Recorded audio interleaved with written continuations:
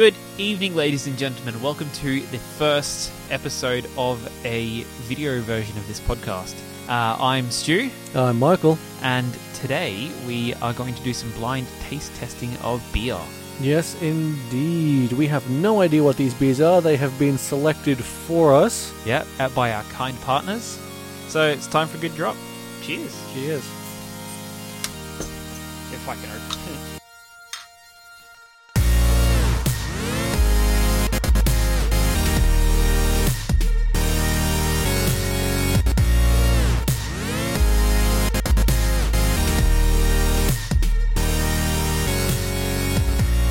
Yep, so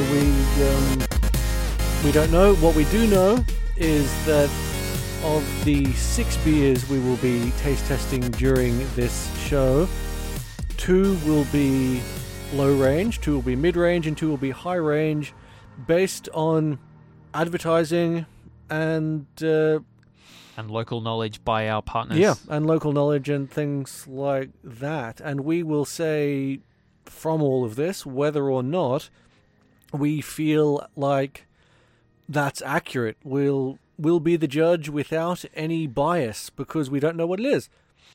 Let's do this. Let's pour these out. Yeah. Pour it properly. Yeah. What kind of bartender are you? Ooh. This is a dark beer. So, because I can't see into this one, so we're just going to have to guess at how much we're actually pouring. So, straight off the bat, I think that this one that I'm pouring is a porter or a dark ale. And I'm guessing that the other one is a lager of some description. So which are we doing first? So let's start with the I don't know. Do we want to let's flip a bottle cap. So dark is dark, light is light. Light is light. That nearly went in the drink. It did nearly go in the drink, but it didn't. And it's light, ladies and gentlemen at home. Light. And we got a one up there. So Yep.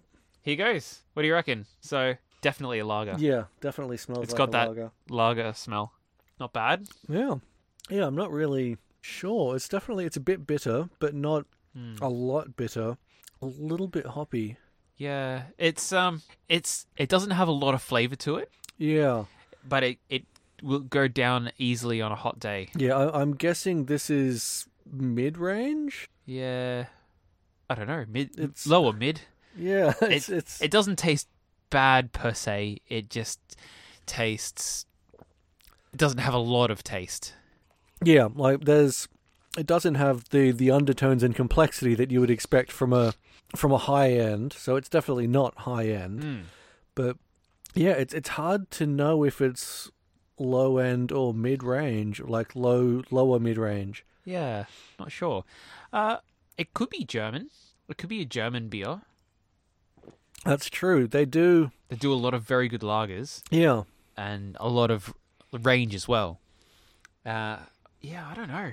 It's not bad. It's a tough one. I'm not sure. So what we're talking about now is number 3. I'm not sure what number 3 is. Now obviously there's no numbering on this one, but we'll get to that. Yeah, after we finish these ones.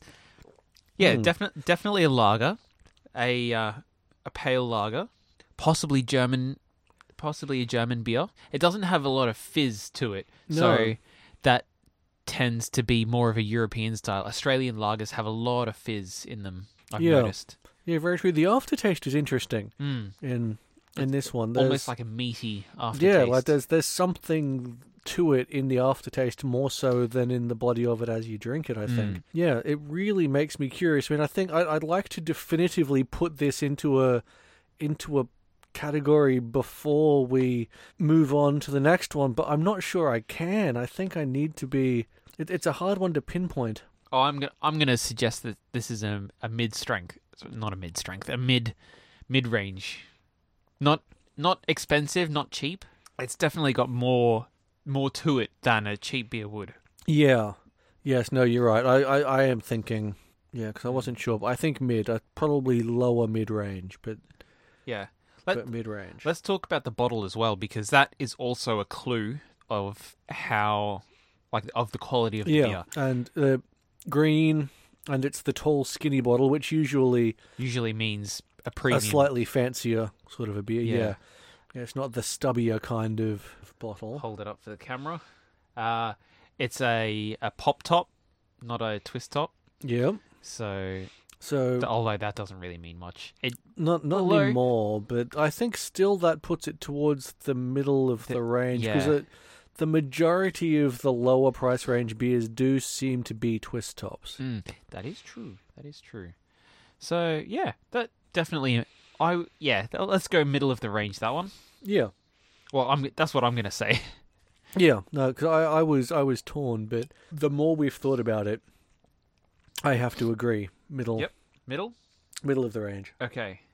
So, beer number 2. So we have it's a dark beer, black. Very, very black, so it could be... It could be a porter. It's not dark enough to be a stout, I don't think. It could be a porter. It could be a black lager. Could be a black lager, which would mean it is definitely a premium beer. I mean, from the smell of it, it's definitely made with black malt. Like, Yeah, it no kinda smells question. Kind of smells like Vegemite. Does kind of smell like It's Vegemite. got that strong yeasty, black yeast flavor smell to it. The flavor is really subtle. So definitely not a Yeah. stout. But I think I may have actually had this recently. I think I know what this is. Oh? I could be wrong, Yep. but I think that it's Monteith's Black Lager. Oh yeah. So that's a high end. That's a high end, yeah. I Right. think that's what this is. It's definitely. I'm sure it's a black lager. It's because, nice. Yeah. Like I was expecting a lot more to it than what is there, but it's quite subtle. A dark drink, I was expecting more to be hit in the face by flavor, like a stout. Yeah. But no, it's nice. I like it. If I hadn't recently had Monteith's Dark Lager, I probably would have had the same expectation as you. Yeah. But after I smelt it and then tasted it, Right. it has that familiarity. I mean, it's because it was on sale at our favorite bottle shop, so I So had. why not? Yeah, exactly. You'll probably find a case of it at home. So what I forgot about is that it's very hard to drink this amount of beer in this shorter period of time. To keep the podcast and the video moving, it's a challenge. Yeah, we kind of need to talk, drink, back Yeah. and forth. And so if this ends up being relatively dull, ladies and gentlemen, we apologize. Not as profusely as we might, but we apologize all the same, because this is our first time videoing, as those of you who are fans know. Yeah. We've threatened to do it many times, but here we go. This is number 1. So yeah, we've got a MacGyvered setup because we're experimenting. Yeah, so we're playing around with the format Yeah. and how we make it, and giving strong consideration to the beverage, which has a really nice aftertaste, I must say. It still has that little bit of Vegemite to it. Yeah, there's those definite hints of using black malt that is undeniable, and I'm far more certain of which category this would fit into than what we were drinking before. I mean, the bottle is the same shape. We've got the right shaped bottle for it to be mid to premium, and then the fact that it's probably a black lager and probably Monteith's Black Lager. So yeah, everyone listening along at home though, remember that I thought this was probably Monteith's Black Lager. And Wait. if I'm wrong, feel free to, email us going, haha, you were wrong. I knew what it was all along. It's nice though. I don't know if I drink it all the time, but it's nice to try. It's not Yeah. an unpleasant flavor. Yeah, I mean, I went through a bottle a day, I think I had when I bought the 6-pack, which, only lasted 3 days because of not drinking it by myself. Don't drink alone, ladies and gentlemen. No. Have a friend around for a weekly podcast. Yeah. Yes, drink with a friend. And record it for posterity.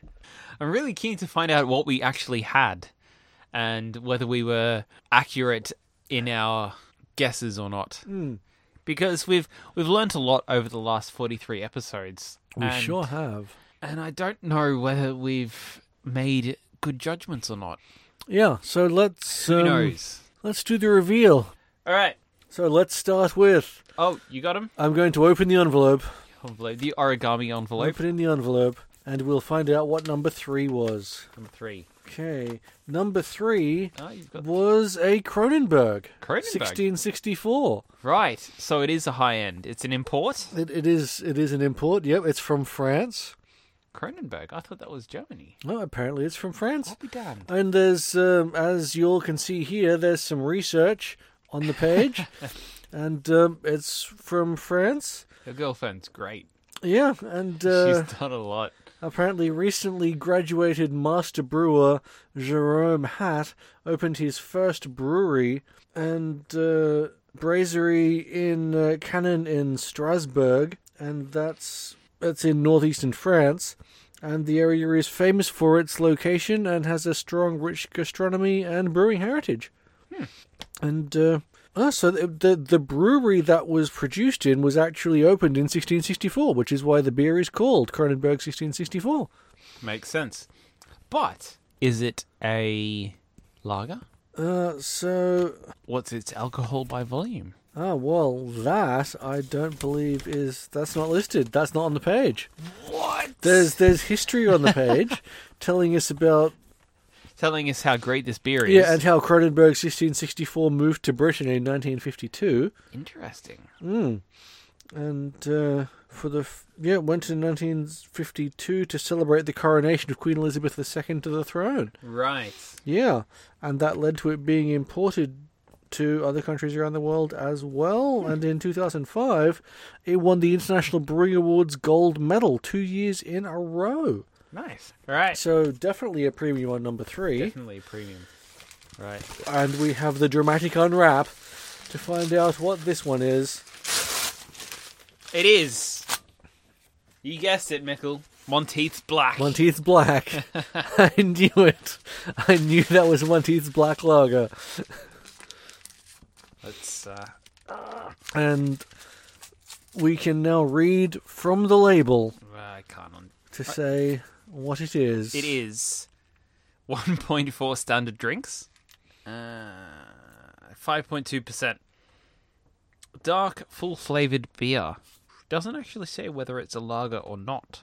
But I'm pretty sure it is a lager because it's not a porter. No. And it's not a stout.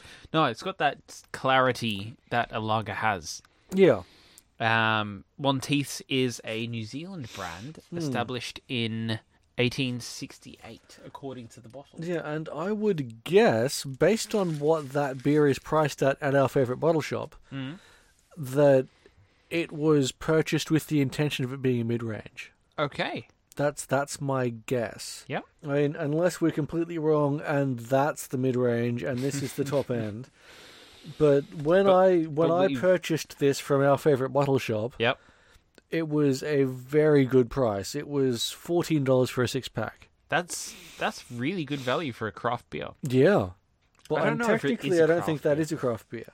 No, Monteith's is It's a pretty not big in the brand craft now. section. Right. All that beer's coming back up. Yeah. Whew. It's the bubbles. It All right. effervesces. So, be sure to tune in next time when we talk about part 2. Yeah, with our next 2 blind taste tests and reveals. Looking forward to them.